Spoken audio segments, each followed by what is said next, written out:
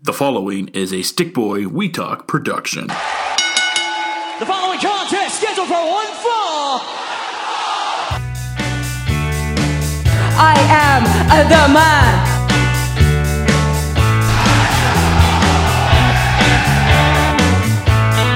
If you're some man, what the rock is talking. Woo! The best there is, the best there was, and the best there ever will be.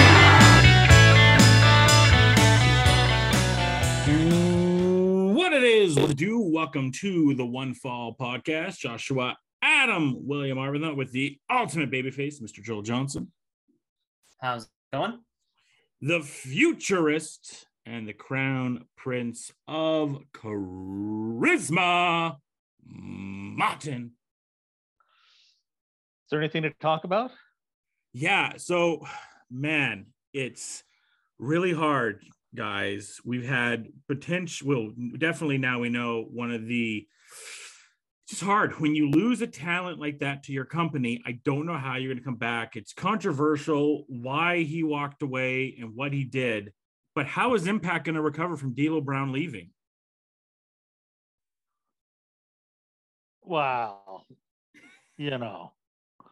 Probably, the guy, it's not, he's always getting hurt. So he has to wear that chest protector. I know.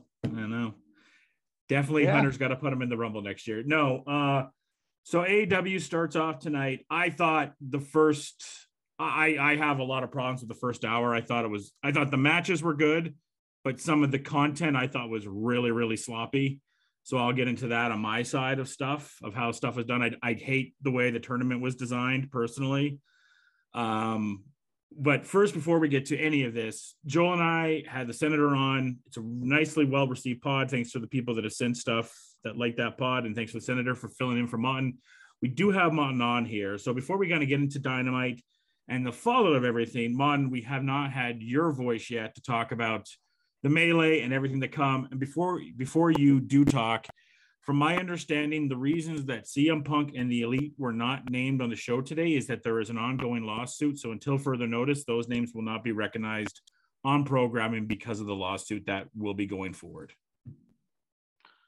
Yeah, I mean, I hate the whole situation. It certainly makes the company. I mean, here you have the biggest wrestling company to come along in decades, literally. A couple decades, the biggest wrestling company to come along, and they're grossing $100 million profit, and they look so bad. They look so minor league here. Just with everything going on, the company doesn't have, it looks bad. It doesn't look like a professionally run organization when you have this type of chaos going on. And that's a shame because, it wasn't that long ago, the Reputation was the exact opposite.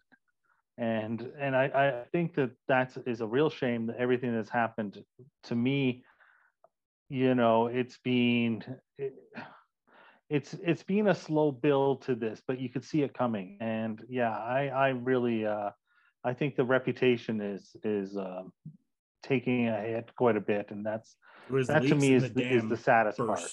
Right? Like there was little leaks, exactly. And all of a sudden it was just like boom, a full out flood. Should note before this, Malachi Black is out of the company now. He has a 6-month non-compete clause, so he won't be anywhere for 6 months. There is rumors going around. The Thunder Rosa is released, but nobody can confirm that. But all I'll say on that side of things with the Thunder Rosa stuff is the same thing kind of happened with Black. So at this point now, I'm just kind of considering where there's smoke, there's fire, especially with the way the Thunder Rosa thing is. And the state of the women division was already bad enough, not to mention maybe the worst finish I've seen in 10 years, which happened tonight between Penelope and Tony. That was terrible. It was awkward. Yeah. It was so bad. It was awkward. So I'm going to get us started off here. Look, I thought tonight, as far as the circumstances of the show, they put on a great show tonight as far as the match quality. My problem is I hate the way the tournament was set up in the sense of Yeah, you have Darby and Sammy in there, but I don't think Sammy deserves to be in that with all the situation that just happened where he was suspended.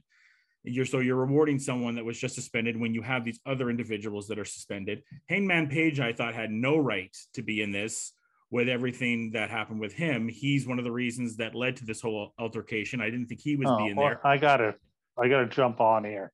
Sure. Because what did he do? He went out of his way to say that line to Punk and started this whole thing.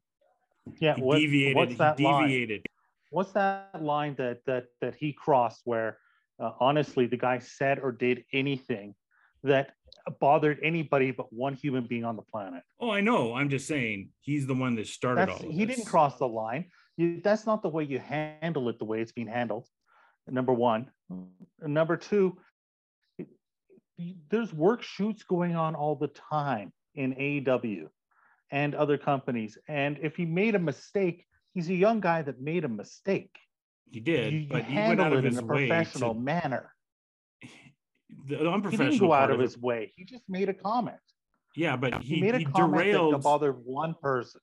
He derailed the entire program to make one line out of nowhere when there was no meaning in it within the program at all. He didn't derail the program because nobody derailed that promo segment because you could tell Shivani later. Fair enough. Anyways, I don't think the guy did anything. That the guy might have made a mistake and said something but did he go out of his way to derail a program? Absolutely not. Well, either way, his comments started the whole thing. I just think it was better to keep him out of the situation of the tournament for now. Maybe you're right. Maybe it doesn't necessarily be punishment, but I think keeping it out of the tournament at the very least would have been beneficial to more people. Once again, there's no black talent to be seen anywhere elevated here. Powerhouse Hobbs gets a win and he's not in this tournament. This would have been a great opportunity to showcase off some younger talent. Finally, they put Darby into it. That's great, but there's no Ricky Starks, no Jack Perry in here. Once again, we're just kind of going with Moxley, with Jericho, with Bryan. I just found it kind of lazy the way that they could, where they had a chance to really elevate two people. Even having Sammy and Darby in the tournament is great, but separate them. Why are they going against each other? If anything, I thought that could have been the conclusion of it. Maybe put an Orange Cassidy into it, put Ethan Page into it, put some fresh talent in that you have this opportunity now to elevate talent all of a sudden, instead of just kind of rolling out the same guys that we've seen consistently after event that we've been able to have. And my other criticism, and then I'll shut up because I don't want to be so hateful, but the MJF promo I thought was lazy and back to relying on WWE names and all that kind of stuff. Like, you could have done so much better than doing that. We didn't need to hear all that kind of shit again from him. He's better than that. The Moxie promo was great. The shitty part about that was the broadcasters kept on coming in like, this is great. This is awesome. It's like, you don't need to say that. It just reeked of desperation of everything that's been going on in the company. It's like, love us. This is so good. You don't need to say that when there's a good thing. When, as a broadcaster calling games, when I see a good play, I let the good play at least have 10 seconds to chill out so the audience can intake everything that's happened with it and then talk about it. Specifically, when you're talking about a wrestling promo, you shut the fuck up. You do not talk during that promo, specifically saying, this is good. The audience knows it's good. The audience is in the moment. This was AEW's Austin/Rock go home situation. That's what the equivalent of this was. That's what this promo felt like when The Rock came out and said Austin took his ball and went home. That's what this promo felt like. Mox killed it. Nothing against Mox in the promo. He did great. But the broadcasters, they need to depart on that situation. It's so bad. Anyways, again, I don't want to be so hateful. So there's my comments and I'll let you guys go. No, I'll agree with your last opponent. I think your point, if they jumped in once, I think I could live with it, but they jumped in multiple times. I agree. It seemed desperate, and the MJF, that's just a promo to me. That's just the guy's just getting. He knows he's a babyface. He wants to turn himself heel. He wants to be a heel, so he's just doing what he's doing. Fine. The other point though about elevating champion talent and this and different people in the tournament, I disagreed absolutely, because this isn't your TNT title. This is your world championship. You need people in there right now who are going to stabilize the title situation and the company. And you need people in there that people are going to buy and want to buy tickets for, turn on the television for, pay pay-per-view money for, people that are seen and have the reputation as world champions. And there's very few people actually in the company like that, because it's still a fairly new company. That includes Darby Allin and Sam Guevara. They're just not seen at that level. Nobody buys that they can win it. You need to there is a time to elevate people. I agree. I think Powerhouse Hobbs is going to end up in a program with Wardlow. So I think, for instance, that's going to happen. But I don't think that it's the time to get really crazy and get really inventive, because I don't think the company and the fan base right now will buy it and needs it. I think they need someone like a Chris Jericho or Danielson or someone like this to stabilize the product and the championship and make it seem like an elite title again. Does it not help though? Yeah, you have those talent in it, but does it not help when you have those talent in there that shows them that they're ready to be at that level, right? If you had even Powerhouse Hobbs, let's say, lose to Mox or lose to Jericho, or it shows like this talent is almost ready to be at that level. They're ready to be there. I think that does a better job of elevating and showing your audience that, hey, we have talent that's getting to this level. Well, I think that, again, in a normal situation, I'd say yes, but this is an abnormal situation. This is a situation where obviously they want to get the title on somebody quickly. They're doing a quick tournament. They're turning it around very fast. They want to stabilize this. They want to they took Punk and the members of the Elite out of the opening of the show. They want to put that all past them, and they want to move on and stabilize the situation as quickly as possible. And so I just don't think that if this was a program that was an idea that was in place for a long time, and you were going to have some sort of tournament you can elevate somebody, I think that's one thing. But you're not. This is hot shot booking at its best, and it's worst. And they're trying to make lemon out of lemonades, lemonade out of lemons. Sorry. And yeah, I just don't think that this is the time to do it. I think that what they're doing is probably the best way to handle it, and there's no ideal way to handle a situation like this. Joe? Hello. He's here too, folks. Let's turn into first take. Let's turn into like first take for real quick. So I think the tournament, I agree with Morton. I think this is you have to stabilize your main event scene. This is the most tumultuous it's been since Punk won the title. It's been either an interim champion, or you had the back and forth, Mox and Punk, and now obviously you're in the middle of the biggest shitstorm that you've ever been in as a company, a young company. It's really just like, really to me, it's how quickly can I put the title on Bryan Danielson? I don't think I would put it on Moxley. I think I'd put it on Danielson, because that's, again, someone stable. That's someone that you can just put on the title, and he will go and have great wrestling matches, and then you can start elevating the Ethan Pages. Strickland and Keith Lee are both going to be guys that are going to be free, and Strickland's going to be a heel.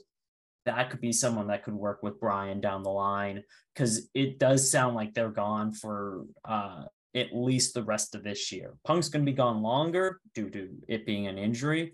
So hopefully within this really feels like this is the beginning of AEW again, where you have your four biggest draws are gone, and they ain't coming back anytime soon. And Lord knows how the rest of this is going to play out. But you have the four all gone, and you have to go, okay, well, who's there? Who can we lean on? You can lean on Jericho, you can lean on Moxley, and you can lean on Bryan. And arguably, Bryan would be the one that I would put on the title. That's a new face with a title. And then you can go and you can look at your roster and go, okay, we have Darby, we have Strickland, we have Keith Lee, we have eventually Adam Cole coming back, who is the literal epitome of Troy Barnes walking into the flaming apartment.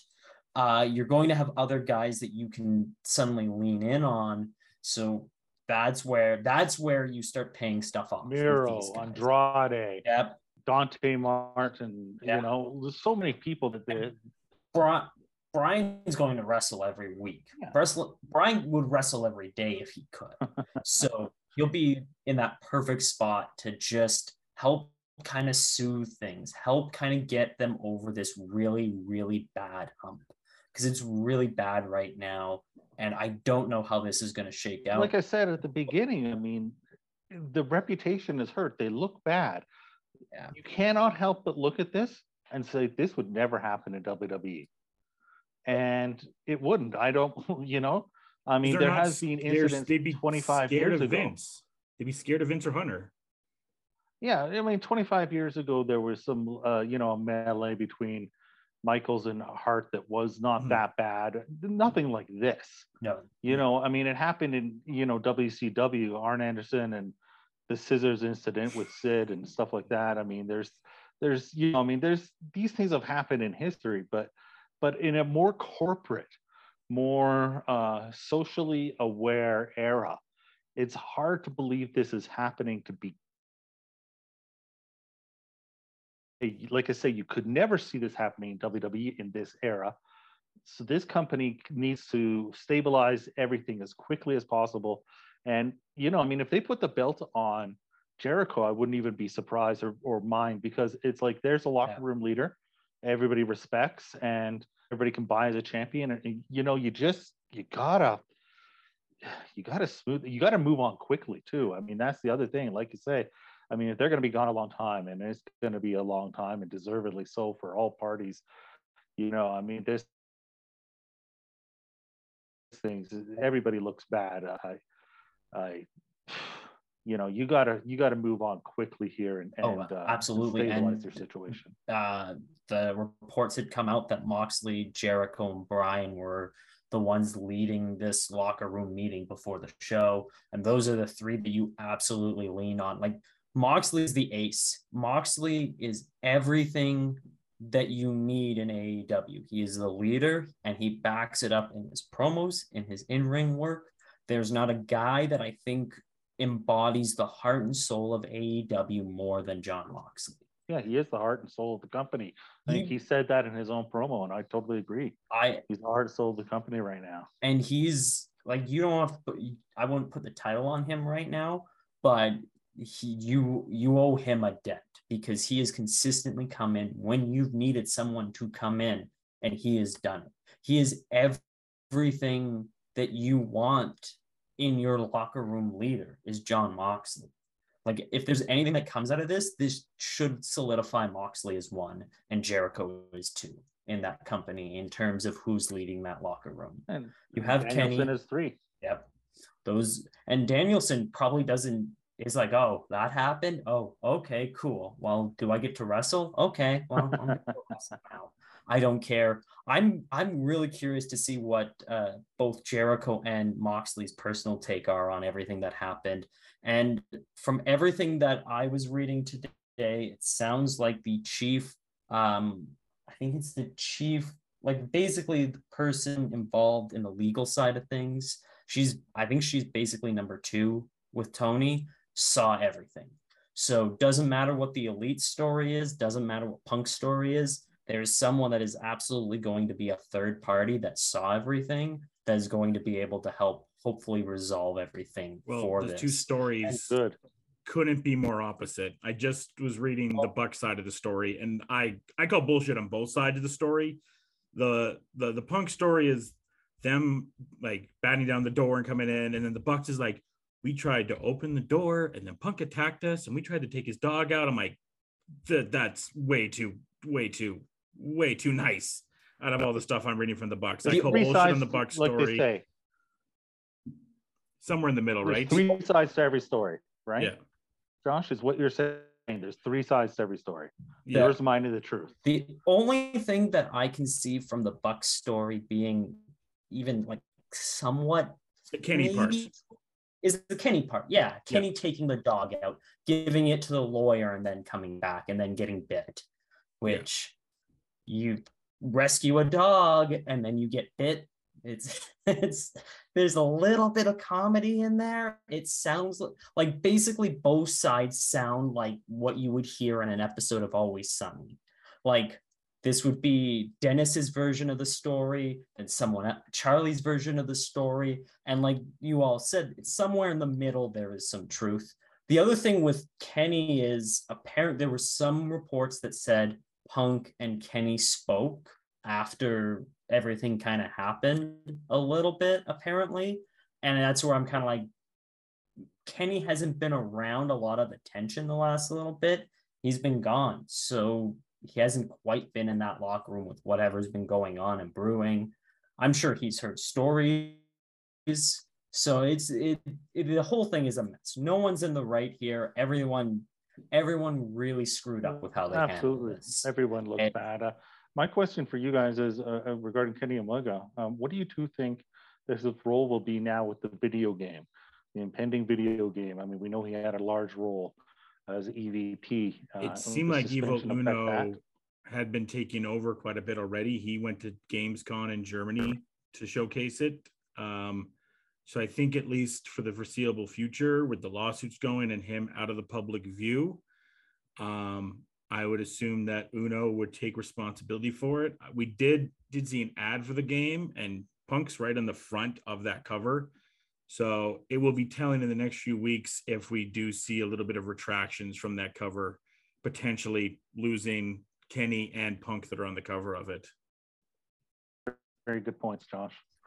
That will be probably the first linchpin in all this. It'll be either the website or it'll be the video game. I imagine Evil Uno takes lead on everything, and Kenny's been sent to chill. It really is going to come down to the internal investigation from the company, and then whatever these lawsuits, who's suing who. I mean, we had one man throw a chair at another man and knocked him out, allegedly. Like that's something that will be taken very seriously. I mean, we had punches thrown, we had people potentially jumping into a locker room, we had all of this happening, and it's really, really, really, really bad. It's embarrassing beyond belief. This is the company that I'm cheering for. I've said before, this is my home team. I'm cheering for this company, and I have less reason to cheer against WWE right now than I've had in a long time. If ever there was a moment for people to go, you know what, let's try WWE again and see what's going on, this opens that door, if you ask me. Because sure I absolutely do not. We saw it on the rating Monday. Like I say, I am embarrassed by this as somebody who is a fan of this company. I want to cheer for this company, and it's a little bit harder to cheer for them. Now they put on a terrific show, I thought, tonight. The wrestling was fantastic, and they have an extremely deep roster. And you don't want to blame everybody for it, but very telling when Tony Khan came on at the beginning, the amount of boos he received compared to the amount of cheers he would receive just a little while ago. There's a lot of heat on a lot of because people. The way that he just sat there during the conference, again, if this is, and I hate to make the parallels, but it's what there is. If this was Vince McMahon, if this was Triple H, Stephanie in that position next to him, Punk doesn't get further than 2 minutes into that interview. It's done. It never gets to that level. No. Well, it gets shut down completely. And it almost tells me that Punk has no respect for Tony. I don't think a lot of them do. I think that's the problem. You and I talked about that the other day with Senator Joel, is Tony does not have respect in that locker room. And we've seen it with the Jaguars. The Jaguar players, if you remember, Yannick Ngakoue calling him out. And Yannick Ngakoue and other Jaguar players have gone on podcasts saying they don't respect Tony Khan. Some of them call him a little bitch. He doesn't have respect in the Jaguars locker room, and he now doesn't have respect in the AEW locker room. I don't know what the Fulham situation is. I could talk to some of my European family about what that situation is, so I can't comment on that. But as far as the Jaguars situation and the AEW situation, those are both dire locker rooms that have no respect for him. I think he had the AEW locker room to a degree, but maybe he never had it as much as we thought after seeing what these actions and how they transpired. Well, and the thing is, you could have it for the locker room, but if you don't have it for one or two key players, yeah, and that's all it takes to start to create that division. And I think that the fact is that he's a nice guy who is a people pleaser and doesn't seem like he has much of a temper of his own, and he's a rich kid, and all this stuff makes him really, really difficult to respect at the same level as somebody who came up the hard way. It's just, Vince McMahon, say what he did, sure, you say what you will about the guy, but he didn't come up, in the greatest situation. I mean, he was living in a trailer, literally, for his childhood, it's easier to respect where he came from than it is to respect where Tony Khan has come from. Whereas this is perceived as though it is just a kid playing with his toy. And there is that perception. There is. I guess one of the better things is that the PR person said, so listening to Sean, I don't think Joel did, but Mo, did you get a chance to listen to the Fightful pod about everything? No, I didn't listen to.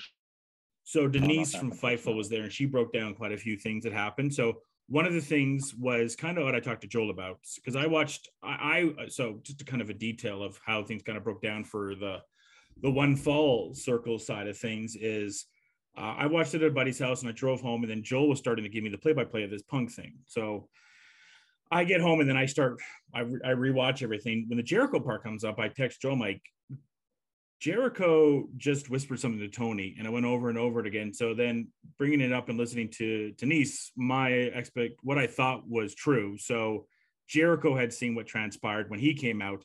And now, according to Denise from Fightful, when she was on the pod, Jericho was not supposed to be in the press conference. His spot was supposed to be the Elite. But as you can see during the Swerve in our Glory panel, you see the guards run by. Denise was saying when they were there was guards running right down the middle of the scrum to run and try to break things up. So this happened pretty fast from Punk going to the locker room. This wasn't something that happened and heads cooled off. It was pretty much as soon as Punk left, shit was going down, and you can hear Jericho saying things were going off. And I think kind of bringing it to all that, and Denise brought this part up too, and you hit it elegantly there, Morton. Tony, you can tell, is hitting a boiling point there, and he's been a nice guy, right? And he had been nice in recent weeks, commenting on how he thought the WWE product had been better and all that. And you could tell when he was asked about the WWE stuff, he was pissed off that they had shows during Labor Day week, and he blamed that for the buy rate going down, say that they were the third show this week, and maybe people lost interest in the show because he really wanted to brag that they lost their streak, right? They had this streak of pay-per-view buys out buying each other's shows, and this week he didn't have it. So he's really pissed about that. I think he was pissed about the comments that Hunter made about them beating developmental, which was a terrible, idiotic bullshit comment from Hunter, but I digress. And you can tell when he had that line, like, I'm sick and tired of this bullshit. And then he has the weird, like, look into space that everyone's memed the shit out of. It was kind of a boiling point. But again, as you hit on, Martin, it's kind of a point of someone that doesn't really get angry very much. And so they kind of spaz a little bit. It's not like a real sense of anger. It's a weird, like, holy shit, what are you doing kind of anger when he made those comments. Yeah, that's a good point. That's a good point. That's a good way to describe it. I like that as a description of it. When you don't get mad very often, and you do, it seems more almost like a tantrum.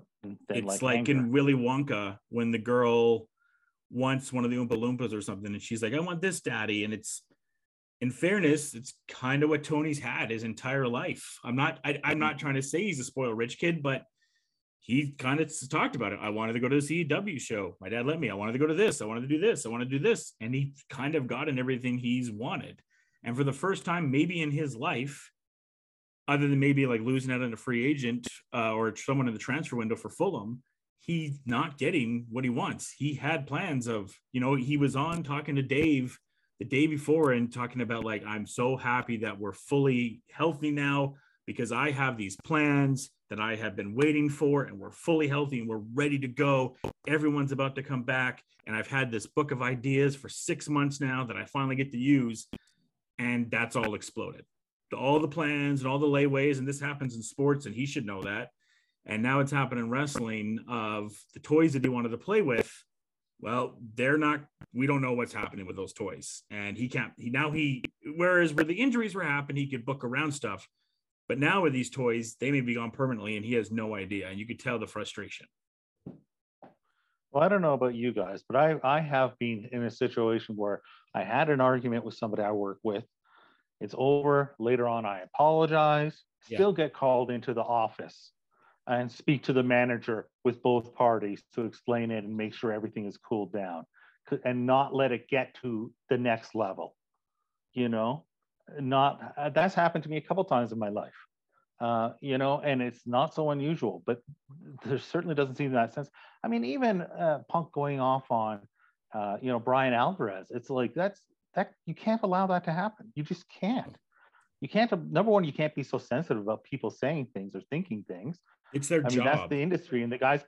It's their job. He's one of the most respected journalists in this industry, and not to mention Punk, he's a peer. He is someone that wrestled 2 days ago with an injury like you did. He's a peer that you should have respect for. Yeah, exactly. And you can't, the guy's trying to put on his own podcast. He's trying to be entertaining. He's, he has Tony begged him to come there too. Hey, like Dave and Brian were saying on their show, we weren't going. We wanted to go to the hotel. Brian was hurt. He had wrestled 2 days ago. He was tired. It was a launch show. They knew they had to do the after show for Sunday. They had to talk about Raw the next day. Brian has all the other shows he has to do. They just wanted to get going, but Tony begged them to come to the scrum, so they did. And then he gets this bullshit. Yeah, it's just, again, there's a professional and an adult way to handle things. I've never been the fan of CM Punk that you two were. I've always felt he's a hypocrite and a bit of a jerk. Yeah, it has deteriorated for me more. And I've always respected his abilities, but always felt the guy himself, like there was something about him I couldn't 100% get behind.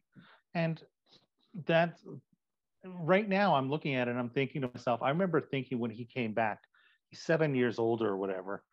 Hopefully he's matured now. And it seemed like that was what we were getting at the beginning with CM Punk, was a new, mature CM Punk. He doesn't know. He seems to be the same guy. I think a lot of what problems Punk had previous in WWE, they've all happened again in AEW with a completely different type of boss and a completely different type of environment. And when I go back to the Justified quote Raylan Givens gives, and it's like, if you run into an asshole in the morning, you run into an asshole. If you run into an asshole all day, you're the asshole. And it's true. I think Punk's an asshole. I think he is very talented. He is a great promo. There's a lot of great things about CM Punk. But there is this thing that happens where if you look at Punk funny, you're the enemy. If you move, like there was the clip from Booker T talking about him trying to be a locker room leader, and other people are laughing at Punk. Like, Punk this is the same guy that got pulled to the side by Taker and told to dress up better when you come to the arena. And now, like, someone had made this comment online, and it just was an interesting comment. They said, what Jon Moxley is to AEW is everything Punk thinks he is. because Moxley seems to have the respect. Moxley's the ace of AEW, and Punk is a great draw, and he was important within the sphere that he was in the company.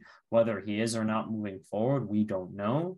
But like, he's super important. But a lot of these problems that were little things, they just seem to magnify more and more and more when Punk walked in. Whether that's true or not, and these problems were always there and they were just kind of kept a little more hush-hush, I don't know. But just from an outsider looking in, I wonder what Punk has done within that locker room, because there's even the rant about Hangman during that presser was dumb. Like, everything, there's nothing within that presser that Punk said or did that I'm like, this Even is the Cole Cabana stuff was like bringing up his mom. Like, Jesus Christ, what does it matter if there's a shared bank account? And no one I can answer that, Joel. I can answer why it matters. Legally, it was because money that was owed to Punk was hidden in a separate bank account that they hid with him sharing with his mom, that they did not tell Punk when the lawsuit was ongoing. Did he need to share that? No. But that's the legality of that, and that was something that pissed Punk off. Understandably, if I was in a lawsuit with someone and they were hiding money in a separate account, I would be pissed off about that. But again, did not need to bring up. Continue. No, it's just something that did not need to get brought up yet again. And it was just like, yeah, this would never have happened in WWE. And like the way he was talking when he's like, I'm trying to run a company. I'm like, no, you're an employee, Punk. Yeah. You're not the boss here. And Amon, I have told Joel, I think in the last 3 months, and Joel, you can testify this, I had kind of turned on Punk a little bit because I was just the anger and not letting things go was starting to bug me a lot. Like, he was still talking about WWE in the sense of like the treatment and everything. I'm like, dude, you need to let that hate go. Like, it will eat you up. Like, it's been 10 years. You won your lawsuit. I know it sucked, but like, move the fuck on already. And it was funny, Mon. I never thought about this. And I brought this up to Joel the other day, but this is kind of the definition of Punk with everything that happened. You know, people have shared the Triple H stuff and the Cena promos now and how they reflect back and how it makes Punk look like the heel in that. But here's the story that I remembered just randomly. So I'm watching the A&E doc on this great rivalry of Stephanie versus Brie, which was bullshit. But the one thing that from that doc the one thing in the doc that enhanced my mind is they showed Michelle Beadle in the crowd. And if you remember, Beadle and Punk were really, really tight. He would go on her podcast. He did some Sports Center stuff. One day when they were doing Tribute to the Troops, Beadle showed up at the arena, passed Punk, and said, "What's up, fuckface?" Just because she thought they were that level of friends. Punk said, "Fuck you," tried to get her kicked out of the arena, and said, "I don't want to be friends with you anymore." That's the level of pettiness and seriousness that Punk takes towards stuff. To me, and I don't want to make things personal, but to me, I told Joel this, it's amazing that him and AJ Lee are still married after all these times, because I'm surprised AJ's never done anything to piss him off. I would love to hear something from Lita or Maria or any of the other women that have dated him in the past, just because it seems like continually pettiness after pettiness after pettiness and not letting grudges go. We had Brett as the most bitter man in wrestling for the longest time, but now you can kind of see him. He's friends with Flair. He's friends with people that he had held a grudge with. And Flair talked in his podcast about how much of a relief it was for him and Brett to end that hatred, because it doesn't bring out anything with you. But with Punk continuously, he just lets that hatred and animosity build up forever and ever. And this time it led to his end in professional wrestling before it really got elevated again. Well, and that's the thing, is that it's toxic. That type of energy is toxic, and it is toxic in the locker room. I think you can look at where the locker room was 14 months ago, and you look at where the locker room is today, and the big difference is that man. You know, he's the big catalyst of the energy changing. I look at this and I go, not, you know how in protest fans would chant CM Punk in WWE. That's gone. No That's one gone. chanted Punk at this AEW event. It didn't feel like there was a single person that was like, I don't think that's an excellent point. There was no one that was like, I miss CM Punk. There was no point where it's like, man, this show really could use Phil.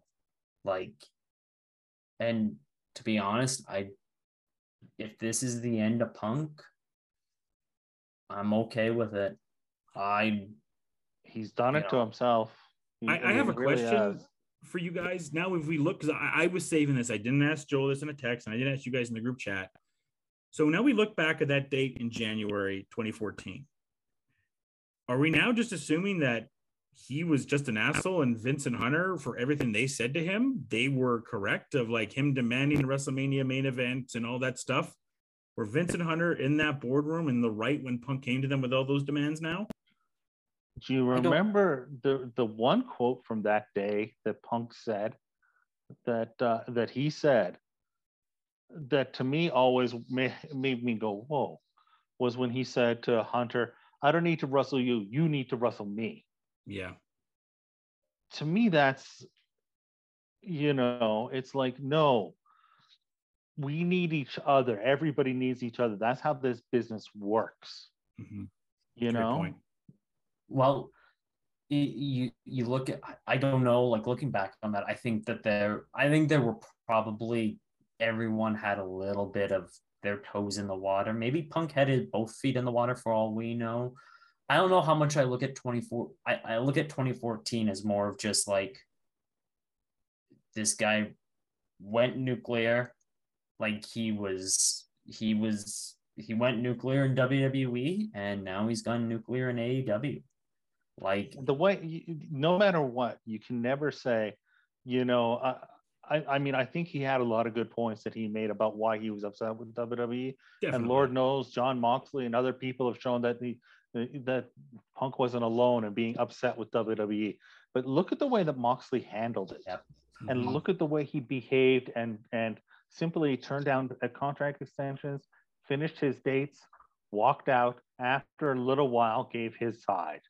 And then you look at Punk just disappearing. I think this, like for me, I know we're 3 months away from our Wrestler of the Year, but I think more and more, as much as Will has been incredible, I think I have to give it to Jon Moxley, because there's been no one in professional wrestling that has been continuously slot into, hey, I need you to carry this water. We didn't ask you to carry this water, but we need you to carry this water to get us to the other side. And Jon Moxley has done it during the pandemic. He did it in the interim, and now he's doing it with being one of the locker room leaders in a very fractured locker room right now. And I'm very curious to see where AEW is in December, because I'm very curious to see, with removed from Punk, removed from the Elite, what the state of that locker room is, what the state of the company is, what the state of the booking is. And if we start to see a healthy locker rooms show more and more signs of being a healthy locker room again, then you have to wonder, okay, which one of these parties was the problem? And then you have to wonder if you can bring any of them back at that point. Yeah. If business is good, at the end of the year, business is good and the locker room is solid again. Are you willing to risk the Elite walking to the other company though? Because Punk obviously is not. I have some people like, well, Punk's going to the Fed. I'm like, there's no fucking chance. Hunter will not let that happen. I just don't see that under any circumstance Hunter has any interest in Punk going there. And quite frankly, a year ago, I wouldn't have said this. I have no interest in him back there. But the Bucks and Kenny is an interesting situation. And I mean, in all of this, and I don't know how it's legally working, I would imagine there will be a rollover, but Kenny's a free agent December 31st. Mm-hmm. Mm-hmm. I think that it's kind of set up so that the company is the draw, the entertainment product they put on is the draw. Those guys show up, they maybe pop 1 or 2 ratings a little bit. Maybe they pop a few buys for the network, for Peacock, a little bit. They're not game changers. They're not going to be game changers. There'll be less game changers and for WWE than they are for AEW, and even AEW, it's not like they can't survive without them. So, yeah, I mean, I just, if that's what it is, that's what it is. You got to do what's best for the company. And if, like I say, if everything is solid, if the ratings are good, attendance is good, and the locker room feels good, that's what's best for the company. Even though the guy who it does seem to be the guy who you're like, man, he's just getting pulled along in all this, and you do feel kind of bad for Kenny. Mm-hmm. Yeah, go ahead, Joel.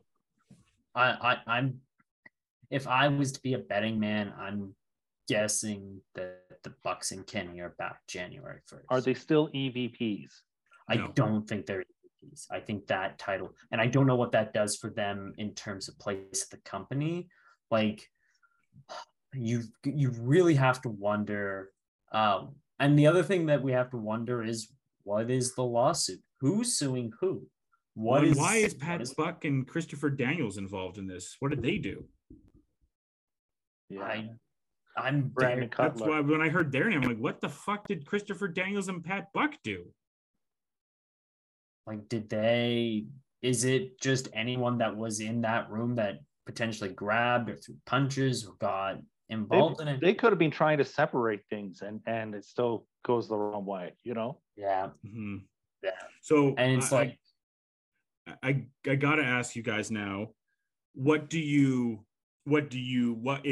were in the shoes of whoever's doing this, the litigator, Tony Khan, I don't know, kind of to do the roundtable here. I'll let you go first, Joel. If you're in charge, and we won't worry about Chris Daniels and Pat Buck, all respect, but the other parties are more interested in this discussion, and we don't really know what those guys did yet. If you were in charge of laying down the law for the individuals, what are you doing for the Elite and for CM Punk? What is your fallout? And then I'll let you go on. So Ace Steel is probably turfed. You can't throw a chair at another man's head. I don't care if your wife's there. I don't care if the dog's there. You throwing a chair is such a really risky thing to do. Like, it's just, you're taking an object and you're throwing it, and a chair is a dumb thing to throw because it's not like something that you can guide really well. For all you know, you throw it, it bounces, it hits your wife, and then you're left, oh, that's what I wanted to prevent. And now a guy threw up his arm to defend himself from getting whacked with the chair, and now it hit my wife, or it hit Larry, or it hit Punk. And it could have done really serious damage to the other human being, to the point where your ass is so tied up in litigation that you will never be able to breathe again. Like, throwing a chair is such an emotionally dumb thing to do. So I think Steel is gone. As for the Punk and the Elite of it all, it sounds like the Bucks went in. So they were trying to get in, but I mean, Punk said, if you have a problem, come talk to me. So it wasn't like this was an unprovoked, hey, we're going to go to your locker room. Is it smart that 3 guys went to one guy's locker room? Probably not. And it really depends on who threw that first punch as well. That's another factor that needs to be into this. So you've got the Bucks. I think suspension for the 4 of them is where I would probably rest. And we're hearing 90. That's the rumor. So that's where it's kind of like, I would say that's probably where I rest with them. Because you've already set a standard with Guevara and Eddie Kingston. And Eddie Kingston handled his suspension beautifully. He owned up to it. He did his suspension. It was done. And then he even went and got Guevara, talked, and shook hands. Handled it like an adult. None of these 4 men handled it like adults, allegedly. I don't like the Kenny thing is really interesting because we don't hear any stories of Kenny throwing punches or doing anything. So it's kind of like, is he guilty by association? Did he start shit as well? Like, where was he in all this? Like, all we hear is that 3 people that threw punches were Matt, Nick, and Punk. So you've got those 3, and then you have the Kenny of it all. If Kenny wasn't quite as bad as them, then you can kind of be like, okay, you didn't throw any punches, you're only suspended 30 days. Bucks, Punk, you guys are suspended 90. But it's so like, I know this is very interesting to discuss, but for me, it's really hard without the hard, unbiased facts from someone that well, is. Yeah, it's like part one, they kicked down the door. It was 301 survival mode. Part two, we politely entered the door. We tried to talk. He attacked us, but we tried to save the dog. It's like, what? This is two opposite sides of the story. Before I let you go, Mon, for me, I would suspend the Bucks, Kenny, for 90 days. Again, I feel bad for Kenneth. At least I don't know much of what Kenny really did, but unfortunately guilty by situation. Not even just 90 days. I would just wait out the year. I'd bring them back at the start of the year. Just go home for the rest of the year, and we'll figure things out from there. For Punk, it's tough. I mean, it's just, he's still a draw. He's been your biggest draw. For that reason alone, I think the suspension doesn't really mean anything for him, though, because he's injured. So what the fuck does he carry? He's kind of copped out by the injury. So I guess you're just saying a 4-month suspension, which I don't really think is a suspension for Punk. So there's not really punishment for Punk because he's just going to be gone rehabbing and come back. So I don't really know how you go about it for Punk, but maybe you say you can come back at double or nothing. I would go maybe 6-month suspension for Punk, because I just think as far as the draw goes, there's just too much money at stake. And with a company that's continuing to growing, has a big TV deal at the start of 2024, you're considering that. Now, if someone like Warner or Discovery come to you and said, this isn't unacceptable, he needs to go, then you're listening to them. Same with the Elite. If they say these guys need to go because you have a contract coming up in 2024, if you want it, we don't want these people around anymore, you listen to that. But as far as I'm concerned, 90 days for the Bucks. Ace is gone. Punk 6 months. Mo? A lot to unpack here. It is really hard to do this without the full facts. Yeah. I have a sneaking suspicion it wasn't we politely opened the door. I have a sneaking suspicion it was we want to talk to you, open the door. I also have a sneaking suspicion, though, that was, the other guy going, no. And the truth is, those guys as EVPs are his boss, and be a man, open the door and say, okay, I got problems with you, you got problems with me. Let's hash it out. That's not what happened. We don't know who threw that first punch. Again, I have a suspicion who threw it. I think you guys probably agree on that. The thing is Steel goes, Punk goes. And but it's really hard to see even who Punk's going to work with when he comes back. Where's the money program? I mean, he even took time to take MJF down during his meltdown there unnecessarily. So I don't know, man. Like I say, Steel goes, he has to go. So I think Punk has to go too. And you know what? I would fire them both. And my other thing about it is he's hurt again. And what is he going to get hurt every match now? He's the Anthony Davis of AEW. Yeah. I mean, there's a certain point where it's like, okay, the guy's fragile. And maybe he's just fragile. Maybe he's fragile at this age of his life, But yeah, I would fire the two of them. I'd give it a 90-day to both the other three parties and strip them of their EVPs. And if they want to leave because of that, I would grant them their release. With the 6-month no-compete clause, obviously. What you have here is an excellent time. It's not during the tournament. The time isn't right during the tournament, but during these 90 days or whatever, the end of the year is an excellent time to elevate somebody like Andrade, elevate Powerhouse. Somebody like Miro, elevate somebody like Powerhouse Hobbs, elevate some more people, Ricky Starks. It's an excellent time. It's going to create TV time. I remember when it'll always stick with me how so many people left for WCW and they said WWE's done. And instead, WWE went on to have their most prosperous era of all time. God. And the reason why was because they already had a young, hungry locker room that got the chance to be elevated, and there was no glass ceiling. That's what this time can be. This opens up that opportunity for somebody else. Maybe there's a big star there that you haven't even realized. So John Silver's time. Hopefully that happens. Yeah, time to shine, time to be a legend. If you're talking about with the elite, I have a few more questions, then we'll get out of here. But if the elite do decide to leave and they do ask for their releases, as I talked about, Black has a 6-month non-compete. I would give the Bucks a year non-compete. Yeah, I think that would be reasonable. A year. I think you get a year. With EVPs, that may be what they end up getting. And that just makes me kind of wonder if they're going to just ride it out. I mean, the thing is, I think if Punk is the one that's gone, and that could be very likely, because Tony could be like, look, if you want to stay here, Punk, you have to do this, this, and this. And same with the Bucks and Kenny. It's like, if you want to stay, you have to do this, this, and this for me, because you can't be doing this. This can't be allowed, can't be accepted within the scope of this company anymore. I'm very curious to see what happens here moving forward.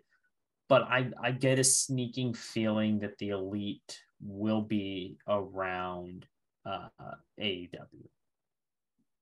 I think they'll be back January 1st. But I mean, if they want to go, then yeah, a year, just let them sit. And I do wonder, because Black's was a conditional release.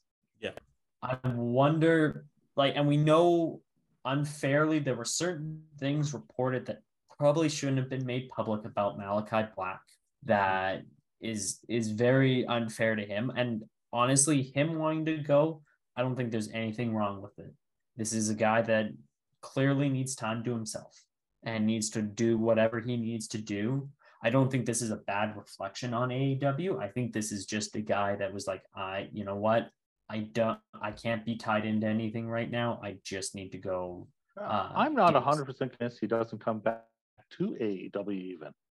It seems unlikely, but not impossible. Yeah, I do wonder if he does end up going to the Fed to be with Selena and Hunter, but you got to wonder if there's a little bit of like, hey, you let me have this release. I'm willing to be in a good faith of being like, hey, I've got my space. I got to do what I need to do. I'll come back. But go Russell, Cody, and turn a meal.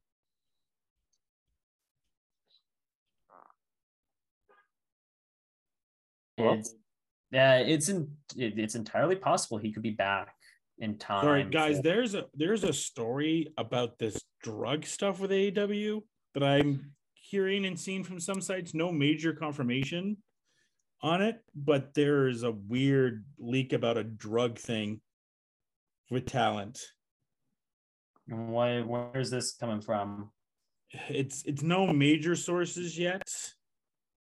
It's just kind of gathering up there. So I just want to put it as small as innuendo rumor that I was just reading right now. Can you send it our way? I'm kind of curious. Yeah, I mean, the only person that I can see that has any name to them is Brad Shepard. That's why I'm not taking it too seriously. Yeah, I if it's just some rumors, I have that's why I'm not taking I'll it wait too till seriously. it's a little bit more. So I guess the next question I have is with Punk, if this is the end, it was exactly more or less a year in the company. What would you grade the run? I'd probably give it about a C. The MJF feud was great, and I think that would be memorable with everything that happened with that. But other than that, I can't say. Some of the, I guess, taking with FTR that one time was cool. Being with Sting was okay, but yeah, probably a C to a B minus. I'd give it. What about you, Martin? I think probably C. Yeah. C plus, yeah, in that range. There was good stuff, but yeah, it's short. It's marred by injury, marred by this. So C, I think C is a good grade for it. Yeah, C. I think C is where I would rate as well. My question for you guys is, if this is it for Punks, what 10, 15 years, 5 years from now, whatever, what's his overall legacy? How is he viewed? He's Asshole. viewed as a guy that was incredibly talented, that would always find a way to have to be the victim. It was always someone else that did something to him that I had to deal with this. I was the one that had to deal with this. It's like that meme where someone shoots the other person. It's like, why'd you make me do that? That's really what Punk's career could be summarized as, is someone that had a lot of opportunity, had a lot of talent, but always found a way to turn whatever was going on into this massive situation that he has to be the victim. He has to be the victim in all this. And it's like, oh, poor me. I'm the victim here. Hunter was mean. Vince was mean. Tony was mean. Bucks were mean. Kenny was mean. And I mean, like, the thing, like, Hangman was mean. Like, and the thing is, like, with the Elite stuff, where he goes and says they were leaking stuff to the dirt sheets, both Sean Ross Sapp has said outright that the source for the story did not come from Kenny and the Bucks. And Alvarez and Dave are both said it didn't come from them. And Sean Ross Sapp was the first one to report it. And you could sit there and say Dave's covering for Kenny and the Bucks, but you know, Sean Ross Sapp doesn't drool over the Elite. It's not like they're his favorite tag team in the world. No. And is Denise so excited brought to that see point up too. It's like, so Punk again took something that was out there. And I mean, even before it was reported, there was all this speculation that, oh, well, Colt's done now that Punk's there. Everyone talked about it beforehand. We talked about it, and we don't have anyone within AEW sending us anything. So it's taking what was something that could have easily been discussed in private, magnifying it to such an extreme level, and then going nuclear and somehow being like, I was the virtuous one in all this. So you're going to have this legacy where you're going to have these great promos and you're going to have great segments, and there are great matches all the way through. There's so much cool things that had happened in this guy's career, but he'll never be on the Mount Rushmore of professional wrestling. He'll never be in the top 10 of professional wrestling. Like, there'll be guys that will pass Punk, and Punk will be, as time goes, Punk's importance to professional wrestling will fade more and more and more with time, which arguably that pipe bomb back in 2011 is vitally important to where pro wrestling is now. But the thing is, he has gone and taken a fucking grenade any chance he can and continuously pulling it from his legacy. Yeah, sometimes after a while, it's not other people, like you said earlier, Joel. I mean, after a while, it's got to be you. It's not always other people. Hell, maybe it wasn't even Teddy Hart back in the day when Teddy Hart beat him up. You know, though then again, it could have been Teddy Hart. That is Teddy Hart. Yeah, like, it's like the Punk of it all is we will have lots of conversations about Punk, but if this is it for Punk, I think that this is really not going to help his long-term legacy, because he will be faded. It's fitting, though, isn't it? Yeah. If this is it, it is a fitting ending for this guy. Yeah. And I mean, here's the thing. And someone brought this up online, and I kind of wonder, and I was going to ask you guys, do you think in Punk, because Punk very clearly has a fragile ego, it's very, very paper thin fragile. Do you think the fact that the show ended, that Max got a bigger reaction from the hometown crowd than he did it start getting into his head is like, oh, this is the Bucks and Kenny's fault because they're the one that leaked the story about Colt. They're the only ones that could have leaked this. No. This is their fault that I'm not getting this type of reaction. Do you think that played any role? I also, and there was the dueling chance with Moxley. I mean, I do think that bothers him. I mean, that that he was bothered to MJF was getting kind of, I do think that does bother him in Chicago, but he should just look at it as this guy just returned and he's a wicked talent and we're seeing him. And the other guy may not be from Chicago, but he's a Chicago kind of guy. And that's just respect for Moxley. That's all that was. Handle it like a professional. We talked about this before with Ronda Rousey. It's like she's so new to the business, she doesn't get the business. She doesn't get how it works. She's like getting booed by the crowd and taking it personally. She's figured it out. She's figured it out.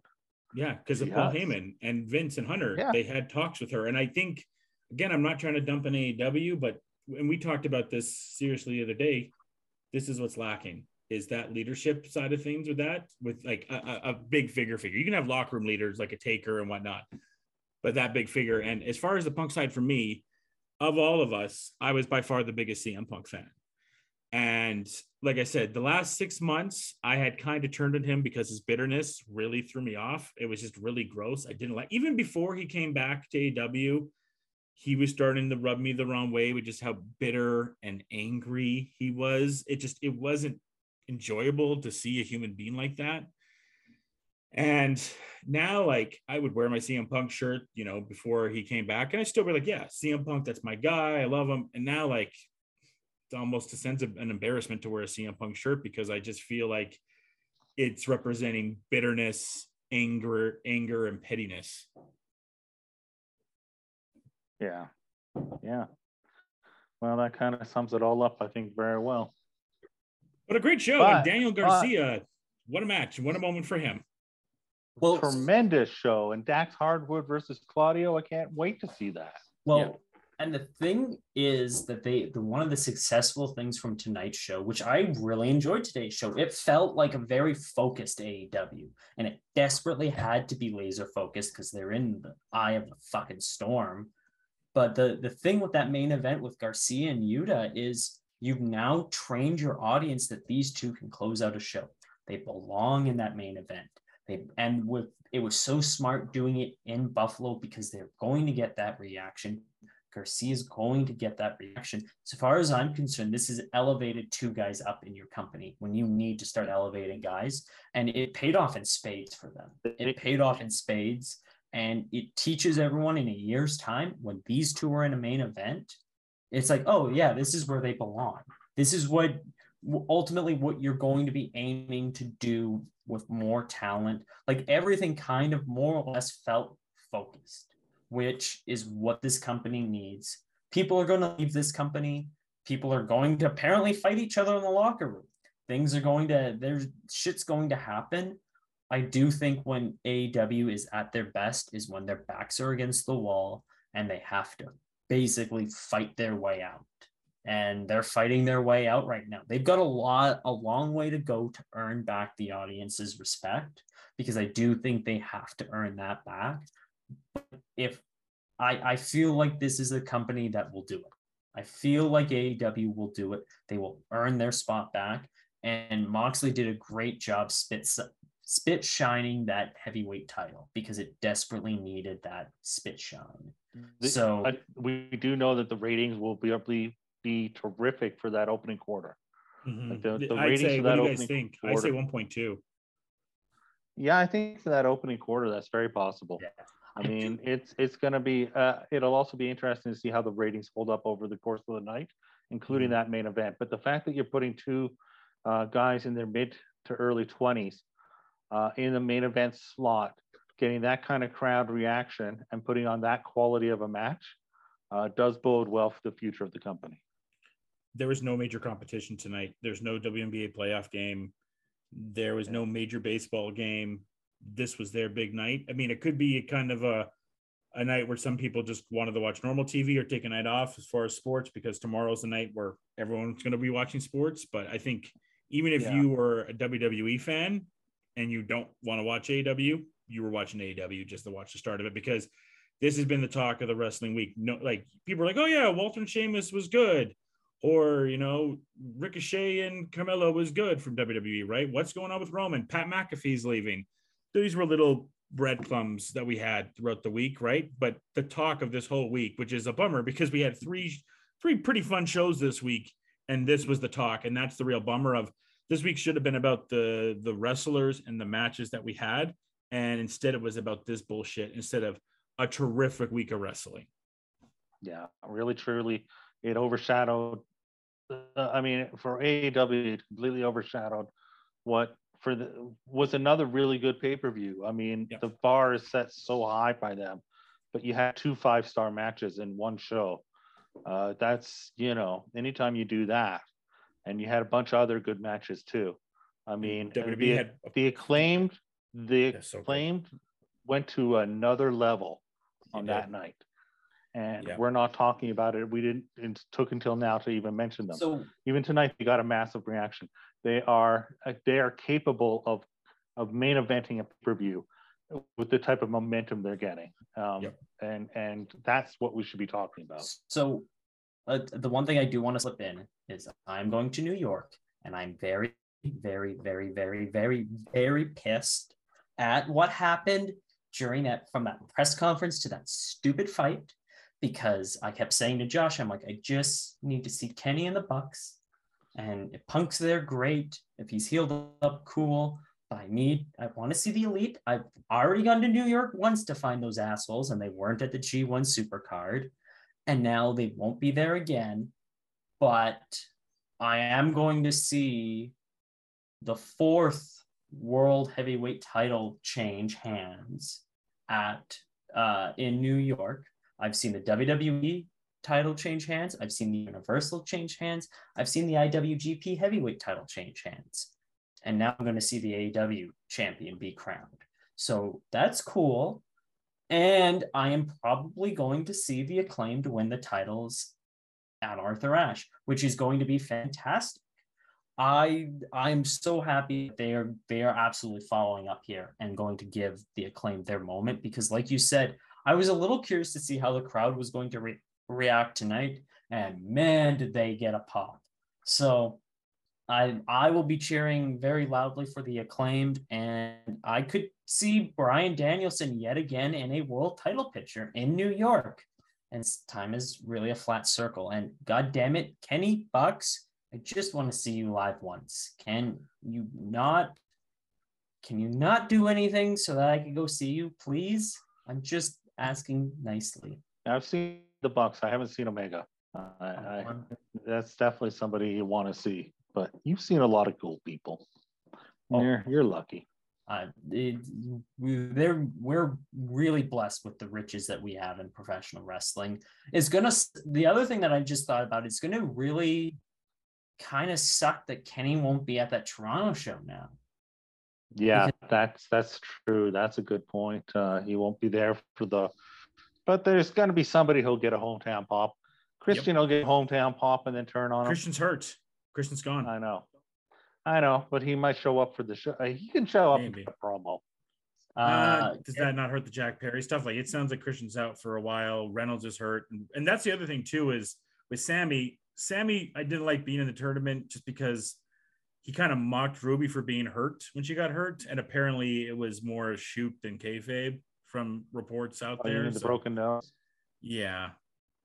I don't know. Whatever. Sammy frustrates me. Yeah, he's an asshole too. Sammy's going to lose to Darby. Yeah, he should. I think that's for sure. Have we had Darby and Mox yet? Yes. Oh yeah. I think honestly, what we may get is we're gonna get Moxley and Bryan. We should get Darby and Bryan. That should be the match, because at least you get to elevate Darby because he needs that. That's what. Unfortunately, they've set up MJF and Mox as a thing. Mm-hmm. They set that up tonight. So to me, it seems very much the direction they're going. Yeah. Well, I mean, right, I was going to say Mox is the ace. It's very much like Tanahashi. If things go shit, here, just put the title on Tanahashi. Everything will be fine. It's now the same with Moxley. It's true. All right, folks. Thanks so much for listening to the One Fall podcast. Juan, anything to plug this week? No, nothing of note of. We've been a little quiet over the summer on the We Talk side. So luckily, Fresh Take is carrying us as usual. It's going to be a busy September between Stick Boy and Fresh Take. And who's winning that game tomorrow? Come on. That Bills Rams game. Man, the Rams are so disrespected. Like the Bills, they're 2.5 favorites in the championship celebration night. Like I know the Bills are good, but this is getting stupid. Like people are just giving the Bills the Super Bowl right now. Yeah, they're good, but we'll see what happens. Yeah. See that, and that's one thing with because we just did our fantasy football draft.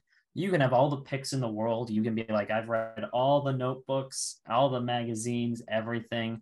All it takes is Allen to blow his knee out, and then you're like, well, there goes that. Yeah, no kidding.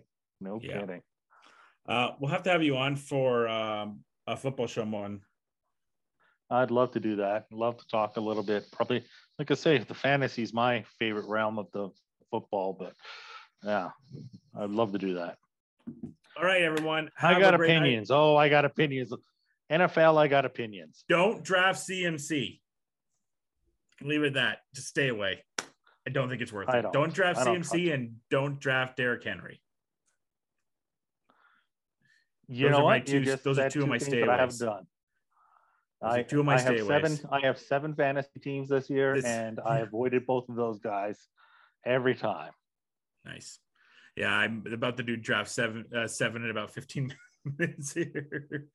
So as I was saying, for everyone, we did a great show with the Senator on Monday. Go check out that. He'll be doing a few One Fall shows. It was really nice to have him. Hopefully we can do a show with him in Monton in the future because he brought a nice dynamic to it, and he's part of the We Talk Fresh Take family now.